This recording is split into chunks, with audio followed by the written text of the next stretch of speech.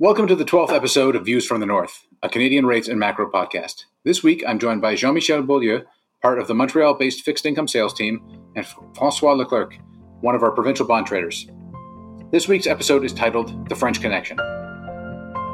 I'm Ben Reitzes, and welcome to Views from the North. Each episode, I will be joined by members of BMO's FIC sales and trading desk to bring you perspectives on the Canadian rates market and the macro economy. We strive to keep the show as interactive as possible by responding directly to questions submitted by our listeners and clients. We value your feedback, so please don't hesitate to reach out with any topics you'd like to hear about. I can be found on Bloomberg or via email at benjamin.reitzes@bmo.com. That's benjamin.reitzes@bmo.com. Your input is valued and greatly appreciated.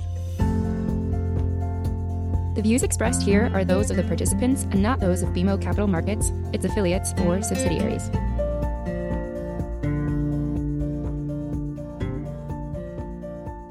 I'd like to welcome both of you gentlemen back for your second appearance on the show. Our first appearance was among the most listened to episodes, so I expect this one to be at least as good, and for you to send it out to all your friends and family so we get even more listeners this time. Welcome back, guys. Thank you. Happy to be back, Ben. These are interesting times in the market. Rates are seemingly rising relentlessly, at least until today's post-Fed rally.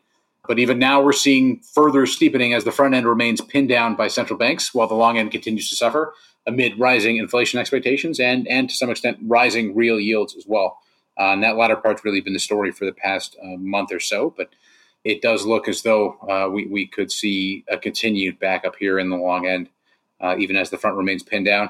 And I guess we should start with the Fed a little bit here, but only briefly because today is Fed Day and they just announced. I think it's interesting that they've come out and they've left their dots, at least on a median basis, unchanged, even though despite a massive upgrade in their growth forecast. And the market's really taken them at their word for the most part. I mean, there's still a rate hike price in 2023, which is about a year ahead of what they're thinking. But they're more or less taking them at their word that they're going to be on hold and be very patient with this and wait for inflation to really pick up and do all that, despite the fact that they're expecting 6+% growth this year. And I think that's really what consensus is now. So you're going to see super strong growth.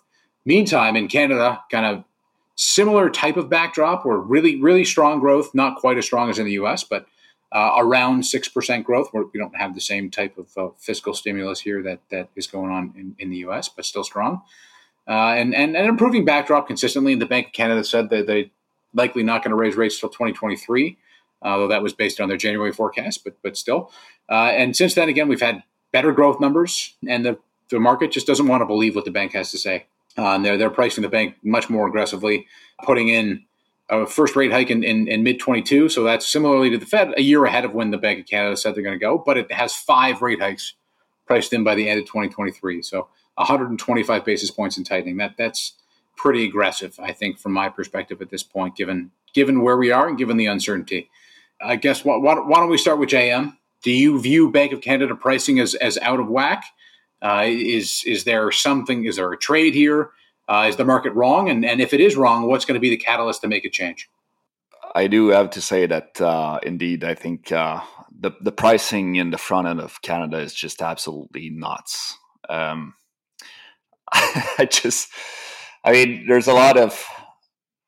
a whole lot of reason why one could think we're pricing a bank that will start much earlier in Canada than in the US. But I mean, typically, as you well know, the Bank of Canada is following the Fed.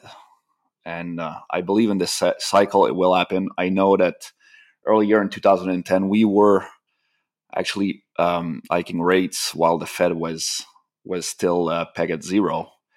But this time around, I mean, unless inflation really go way above our expectation, I know that Bank of Canada has a clear inflation mandate, which the Fed seems to be, they've changed their the mandate to average inflation target. But definitely there's absolutely no reason the Bank of Canada should be that way ahead of the Fed. I think it's mainly Asian flows selling Canada fixed income product, which triggers some stop into illiquid market. And so I think there's a technical reason to it right now, and it definitely can bring us some an interesting opportunity to receive some forward structure in the front end in Canada versus the US, which has really widened out recently. I think here's the problem, though. I mean, I would have said a month ago when we had a Bank of Canada rate hike priced for kind of late 2022, that and Canada, call it like 2 year, 1 year, was 55 or 60 basis points above the US. I would have said that you were already stretched at that point, and I suspect you probably wouldn't have argued with me. Why is now any different? And I guess what's the catalyst for Canada to start outperforming? Is it just time, or does something have to happen? Or maybe it's the US that'll drive the trade and not Canada. I think it can be both. Actually, I thought that after this Fed, US 5-year could lift off in terms of yields, and obviously I was wrong. We're having such a nice rally in 5-year, about 5 beeps as we speak on the day, and while we were out 3 beeps before the Fed. So definitely the market is, I guess, satisfied by what the Fed told them. I think time might be your best friend here. The thing is that, I mean, we can start a whole different conversation about this whole reflation idea, but there's just no reason to believe, as the Fed does actually, that the upcoming inflation will be secular and not temporary. I mean, there's definitely inflation coming. We'll see prints above 3% probably, but will it stay there? I kind of doubt, or at least it's way too early to be conclusive on this matter. Once the pandemic is behind us, what you can see from the Biden administration is that they're already pushing back from what they were saying during the election, right? They were talking about a possible student loan debt jubilee that's off. They were talking about national minimum wage increase that's off. Even the package was supposed to be $2,000 per person before, got downgraded to $1,400, and now we're talking about raising taxes. Sorry. And so this whole concept of the monetary spigot with the fiscal deficit, which equals to MMT, and then inflation starts, for sure there's a reason to believe it's possible, because we haven't seen the fiscal side to be that aggressive in the last 10, 12 years. But there's some reason to believe that the administration might be a bit reluctant into spending way much more after the current program. So we may not get much more of a growth impulse from that perspective. Fair enough. Francois, let's turn to you. You have a book in which you trade risk. How are you viewing the Bank of Canada right now? I know you don't trade pure rates, but are you fading the Bank of Canada at all? Is this again, from your perspective, is there a catalyst for Canada to richen on a relative basis? Or are rates just going to continue to move higher as the outlook continues to improve?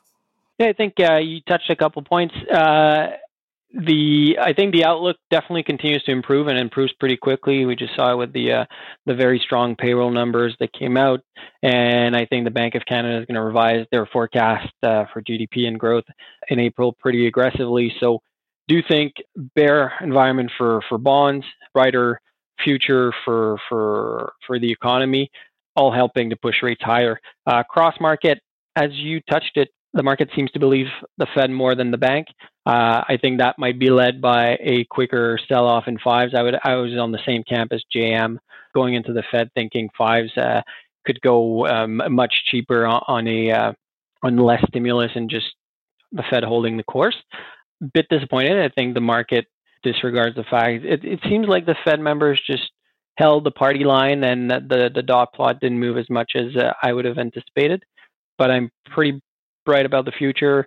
I think you see it with the reopenings in the United States. You read plenty of articles. The airports are back and running. They're filled with people. Restaurants are opened up. The vaccination pace is just outstanding south of the border. And at some point, the economy is going to have to fly with its own wings. And I do think it comes quicker than what the Fed keeps saying. Well, it seems like they just want to see it actually happen, and they're willing. They don't believe the risk to inflation is high enough that if they wait, things will get out of hand. So they're just happy to wait. And you know what? If it comes sooner, then great. And if it doesn't, then they're happy to wait. But they want to see the growth. They want to see the inflation hard prints before they start to change their tune. And so that's kind of what he said today. What Powell said today was that like they want to see realized numbers before they start to even talk about tapering. So that suggests at least first quarter growth numbers minimum, and then move into the second quarter that looks better. So at least a couple meetings away. Yeah, and back to inflation, I think I share some thoughts with JM about that. Like I think there's going to be a very quick effect. There's going to be some supply side impact and just some base number impact from last year as well. So we'll see high prints, but I don't think for many reasons that the inflation's going to last at a high level for a long time. Bank of America did a survey a while back, just with what people would do with the generous fiscal package and how they would spend the $1,400. Lots of the input on that came out to be not inflationary at all, right? There's going to be a very high saving rate. They were saying like highly liquid asset for rich people was going to be more than 50%, and even the people of wages below 30 grand would save as well, almost half of that, right, of what they would get. So, or pay down debt, or keep high liquid assets. So for me, the impact, yeah, exactly. Stocks are going to be exactly right. The stock market is going to fly. But that doesn't drive real GDP growth and employment, right? It's different market, I would say. You had the Federal Bureau of Labor revising their job growth forecast for the lower paid salary people, which was 5% growth for the next 10 years, down to negative 0.5%. And you had all the big tech companies' biggest CapEx spending in 2020 to replace lower paying jobs with technology and all that. So all that believes me that there won't be the whole workforce that lost their job, and especially not the lowest paying part recovering and coming back to the market soon. Before I want to talk about inflation a bit more, but I think I just want to get to the Bank of Canada a little bit more first, and how pivotal the April meeting looks to be for me. I think it's pivotal for the bank in that, I mean, we've noted the skepticism that the market has with respect to what the bank has said versus how they kind of are a little bit more, they believe the Fed a little bit more than they do the bank. And so April is a key meeting because every year in April, the Bank of Canada reevaluates their view on potential growth. And for the past, 20 plus years or so, Bank of Canada policy has been driven by the output gap and the Bank of Canada's view on the output gap. And if mechanically that's just potential growth and GDP, and you put those two together, and that tells you where the output gap is given a starting point. And so as growth improves, if there's no change in potential, then the output gap is smaller than it otherwise would be, and vice versa. And so, that's part of what's happened in Canada. We've had really big growth surprises. The lockdown in December, January didn't seem to have much, if any, impact on the economy. Weakness in retail sales, but amazingly, the rest of the economy seems to have come out unscathed and actually better off. And I think that's a huge surprise. And so that means that the growth number for all of 2021 is going to be far north of where the bank thought it was. And so mechanically, that would mean a smaller output gap, an earlier closing of the output gap than what they thought in January. However, and this is the key point, and this is why this may be a pivotal meeting for the bank. One, when they change potential growth, do they kind of upwardly revise past years to kind of widen that output gap a little bit? which is certainly possible given what Governor Macklem said, that even though the unemployment rate was at multi-decade lows pre-COVID, they still didn't see any meaningful inflation impulse. And the other aspect of this that I think is kind of more my view than what's going on the street is more of a focus on the labor market. And we saw it in the policy statement. And again, back to that Macklem comment I just noted, I think they'll start using the labor market as a cross-check on the output gap. And that might enable the bank to signal more Fed-like or maybe gain a little more credibility with the market, similar to what the Fed has at this point, and push back those rate hike expectations a little bit further. I don't see how else they do this. They want to push towards more inclusive growth. This is probably the way to do that. At the same time, though, we're probably going to get a taper. And JM, I'm curious, what are your clients saying about the taper that is likely to come? I think that's pretty much consensus right now, that we will get a taper in April. So what are investors thinking that the rates market's going to do on the back of a taper move? Yeah, so not that much discussion, to be honest with you, in Canada about tapering. It's not a big factor at this stage. I mean, we're having a lot more discussion on the provincial reaction, potentially the tens longs box. I don't know if we'll talk more about it later, but in terms of the rest of the market, the rates itself, not really. I think the big question is more when the Fed is going to taper, because it's going to give us a hint about when they're going to start raising rates. And so a lot more discussion and debate around a possible taper south of the border. Okay. Yeah. I will save this conversation until closer to the bank meeting when maybe it's a bit more timely and people are a little more on people's radars. You mentioned the 10s, 30s provincial credit box. Do you guys want to discuss that? You said it's a big topic now in the investor base. What are JM, why don't you start with what clients are saying, and then Francois, you can give us some color on how the market's trading.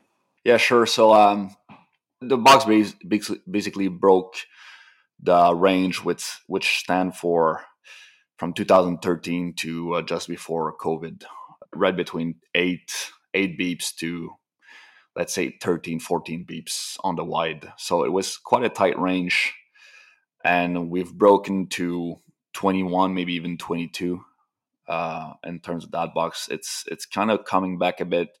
The idea being that the bank was buying 10s and under, and they bought about 17% of the issuance, the net issuance.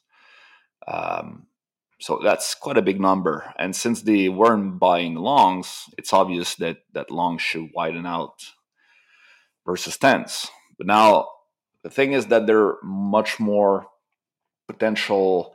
It's a much more complex trade than just the Bank of Canada QE policy. First of all, if you look at the issuance of provinces, it went from a high of 57% in longs. So 57%, I believe, in the second or third quarter of 2019 were longs pro issuance, so 30-year and over. And that proportion tumbled to all the way down to 32% lately. So it's true that the bank is not buying longs, but on the other side, provinces themselves issued much less long. So that should cancel out. It should cancel each other out. But you still saw that big movement in the box. Another reason is I believe there are much less natural demand from pensions and insurers since rates are selling off. And that LDI buying pressure was always there. When rates were going down, pension and insurers were buying long product on leverage, basically. And now with the convexity of this trade, once rates starts to sell off, they need less assets because their assets are much more convex than their liabilities. And so unless their liabilities starts to go up, they don't really need as much assets in the long end. So as long as rates are selling off, it's very well possible that this box continue to widen out. And so my 2 cents, I would say that I think we're in a new range. It looks like the range tends to widen out a bit with time. If you start during the great financial crisis in 08-09 and where we are today, there's a slight drift upward in this box. And so it's very well possible that we are in a new range, possibly, 15 to 22 to 23. And we're closer to the middle of that range now. Francois, thoughts? Yeah, well, when we talked about the PPPP and the program coming to an end last time on the podcast, I think you guys discussed possible impacts. My view was that 10s were going to underperform on the curve just because of what we've just discussed. So with issuance of Provies being mostly in 10s and then in longs, and the bank supporting 10s while not supporting longs. Longs were trading already based on market demand and activity, as opposed to 10s had a bit of a skew. The initial reaction when they brought the program to one purchase a week was that exactly. The box flattened pretty aggressively. Everybody thought that was the normal move and the normal reaction. Since then, it reverted back to recent steeps. As Jem mentioned, I do think the steepness of that average of that box is steeper now, given conditions, given larger borrowing programs, and given more issuance from provinces across the curve. So I think if you look at, for example, 51s versus Dec 30, we're back to 16.5, call it today, on that box. We've been to low 13s, 12s, and all the way back to 17 and a bit steeper. I think we're at the wider end of that range. I think probably fair value is anywhere between 15 and 14, and we trade either side of that by a couple of beeps. But yes, I do think we've established a new steeper range. That being said, we've seen loads of buying of longs come through from fast money putting on box flatteners on from cash buyers. There was lots of cash buying when Canada longs hit 2%. It's cheaper since then, but we continue to see the demand. And I think there was a bit of a technicality to long Provies cheapening recently. We've seen Alberta come with an ultra long deal. Apparently that was done against some provincial long credit. Also hearing that the Alberta 10-year carve out that happened this week was also done versus long Provies. So putting pressure on long provinces, just on secondary trades and secondary flows, and liquidity isn't at its best, I would say, at the moment. The market is pretty gappy, and the interbroker liquidity is pretty light. So things tend to move pretty quickly. But when the box hit 13, we saw a good amount of real money. And in the 12 area, 12 to 13, we saw a good amount of real money come in and sell longs on the box versus 10s. And we're seeing the opposite right now, where people are covering that, buying longs, selling 10s as a credit trade. There's also a fact that you look at take Ontario 48s, for example, but it's the highest yields we've seen in multi-years, right? Like we're around 280, 85, 87, call it. It's a pretty attractive level. And for anyone who doesn't believe inflation is going to be sustained over a long period of time, I think it's an opportunity here to step in and add to long credit positions. I hear from both of you that there's some reluctance on the duration front, just to be long duration at this juncture. Even if there's some skepticism about inflation, I mean, the risk is there. And so that's weighed on the market on the long end. I think it continues to weigh on the long end, personally. And I suspect that still has a little bit to go, both in Canada and the U.S. I think we'll see it in both areas. Francois, you mentioned Alberta coming with ultra longs. Is that something maybe more investors might look at? I mean, pension funds, insurance type investors might look at in order to lower their duration risk through increased convexity. Jem or Francois, either one of you, feel free to chime in on that one. Yeah, for sure. And Jem had done some work prior to that on that exact topic. I do think Convexity here comes in extremely attractive with higher yields, and the provinces are pricing now. There used to be inversion priced from their regular 30-year into ultra long bonds, but it seems like some recent deals have priced at flat or a slight pick. So making those longer duration trade quite appealing. But yeah, Jem, kick in, feel free. Yeah, ultra longs are quite an interesting topic because obviously because of convexity. There's a ton of convexity in those products now. With not only the movement and rates, but definitely the realized vol. It's basically when you buy convexity, you're buying an option. You're long Vega, basically. As vol's going higher and realized vol is going higher, you can actually delta hedge your convexity and capture the movement and rates, just as you could delta hedge an option.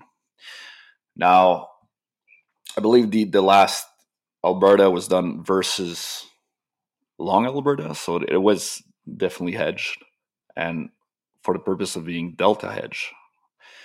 And so, yes, on one side, there's more optionality in this trade. On the other side, the curve is much steeper, and that means it's negative carry trade to hold, because you're actually shorting much more 30-year than you hold ultra longs, and since 30 years is now what the whole curve is something like 230 beeps in the US. It's 180 beeps in Canada.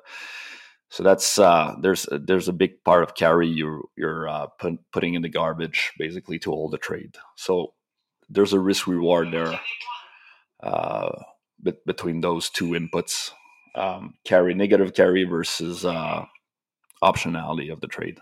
Fair enough. Thanks for the breakdown there. Very helpful, hopefully, for our listeners.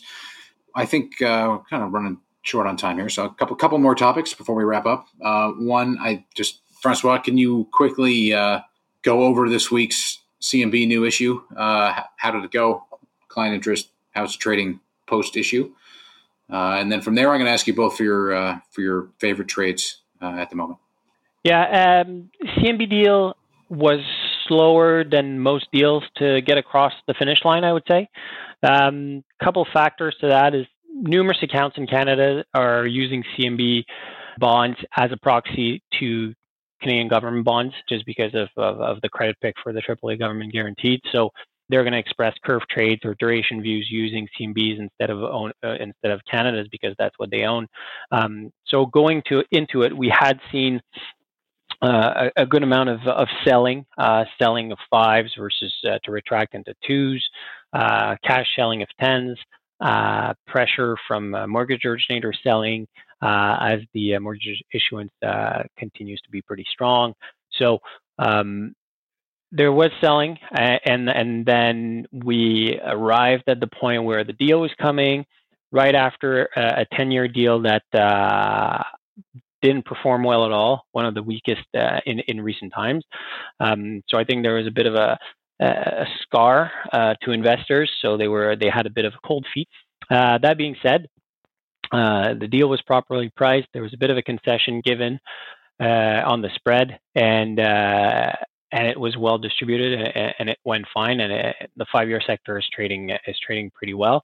It's actually outperformed tens since the pricing by 2.5 beeps, I would say. So a strong 5-year performance overall, and the street seems to be way more clean in CMBs at the moment.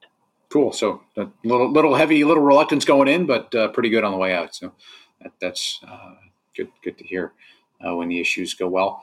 All right, let's favorite trade ideas, guys. Whoever wants to chime in first, go ahead. You can give me one or two, any kind of trade you want. So last time we spoke, I was bullish on risk, bullish on long U.S. Treasuries, which obviously was definitely not the good trade to own I've changed my mind when the Georgia election results came out, and we've finally had a blue sweep. And then I knew that the whole structure of the market would change, because obviously it was we were going into a regime of MMT, or at least for the foreseeable future. Now I'd say that even though I'm still bear for the longer range, I would say that the sell-off was pretty aggressive and recently. And now US 10s are at 165-ish. We were at 80 beep 6 months ago. So I know a lot of people doesn't like to talk about the rate of change in terms of percentage when talking about yield, but still, yields doubled up in terms of the last 6 months. So that's quite a lot. And it looks like the price action, the sell-off is kind of fading post Fed. And so what I would think is that for the short term, an interesting trade would be to sell some out of the money payers in the US on 10s. Let's say 1 month 10-year or 1 month 30 years. Implied vol had a great run. Normalized vol on 10s was right around the low 50s at the beginning of the year, and it's 87 points now. So definitely getting much more rewarded to sell vol here. And so it's kind of a way to get exposed to either consolidation or a rally in rates. And if it continues to sell off, since you sell, let's say, a 20 beeps, 25 beep out of money payer 1 month, the risk is that you get long this market at an equivalent rate of 190 in the US 10s, which, you know what, I wouldn't mind really, because at some point, if we continue to sell off at this pace, Fed will have to act, I believe, either in terms of operation twist or yield curve control or whatever you like, but they won't let the bond market sell off in their face in the middle of the recovery. So yeah, just a little tactical trade, I think, that can be rewarding here for the next few weeks at least. That's fair. Yeah, 20 more beeps in a month would, after the move we've had, would be pretty. It's big, violent, I guess. Yeah, exactly. And wouldn't be ignored. I doubt. Yeah. Francois, what do you got for us? Yeah, bit of a similar idea. I think, as we said, the pace of the sell-off was extremely quick and violent in rates, and I don't mind a little bit of being long biased here. The long end I would favor, and adding a provincial coupon to that, given the steepness of the credit box, and long provies being at multi-year cheaps. I think it's a good hedge. I think the risk parity as well should help with if the long end cheapens, provincial spreads should tighten in longer tenors. So one offsetting the other and providing a little bit of a cushion if the duration call isn't right at the moment. But I would err on the side of being along the back end of the curve right now with the provincial coupon on it. All right, cool. Thank you, gentlemen. Thanks for joining me once again. And I hope to speak to you both again soon. Cheers, Ben. Thanks for having us. Thanks, guys. Thanks for listening to Views from the North, a Canadian rates and macro podcast. I hope you'll join me again for another episode. This podcast has been prepared with the assistance of employees of Bank of Montreal, BMO Nesbitt Burns Incorporated, and BMO Capital Markets Corporation. Together, BMO, who are involved in fixed income and foreign exchange sales and marketing efforts. Accordingly, it should be considered to be a product of the fixed income and foreign exchange businesses generally, and not a research report that reflects the views of disinterested research analysts. Notwithstanding the foregoing, this podcast should not be construed as an offer or the solicitation of an offer to sell or to buy or subscribe for any particular product or services, including, without limitation, any commodities, securities, or other financial instruments. We are not soliciting any specific action based on this podcast. It is for the general information of our clients. It does not constitute a recommendation or a suggestion that any investment or strategy referenced herein may be suitable for you. It does not take into account the particular investment objectives, financial conditions, or needs of individual clients. Nothing in this podcast constitutes investment, legal, accounting, or tax advice, or a representation that any investment or strategy is suitable or appropriate to your unique circumstances, or otherwise it constitutes an opinion or a recommendation to you. BMO is not providing advice regarding the value or advisability of trading in commodity interests, including futures contracts and commodity options, or any other activity which would cause BMO or any of its affiliates to be considered a commodity trading advisor under the U.S. Commodity Exchange Act. BMO is not undertaking to act as a swap advisor to you or in your best interests in you. To the extent applicable, will rely solely on advice from your qualified independent representative in making hedging or trading decisions. This podcast is not to be relied upon in substitution for the exercise of independent judgment. You should conduct your own independent analysis of the matters referred to herein, together with your qualified independent representative, if applicable. BMO assumes no responsibility for verification of the information in this podcast. No representation or warranty is made as to the accuracy or completeness of such information, and BMO accepts no liability whatsoever for any loss arising from any use of or reliance on this podcast. BMO assumes no obligation to correct or update this podcast. This podcast does not contain all information that may be required to evaluate any transaction or matter, and information may be available to BMO and/or its affiliates that is not reflected herein. BMO and its affiliates may have positions, long or short, and affect transactions or make markets in securities mentioned herein, or provide advice or loans to, or participate in the underwriting or restructuring of the obligations of issuers and companies mentioned herein. Moreover, BMO's trading desks may have acted on the basis of the information in this podcast. For further information, please go to bmocm.com/macrohorizons/legal.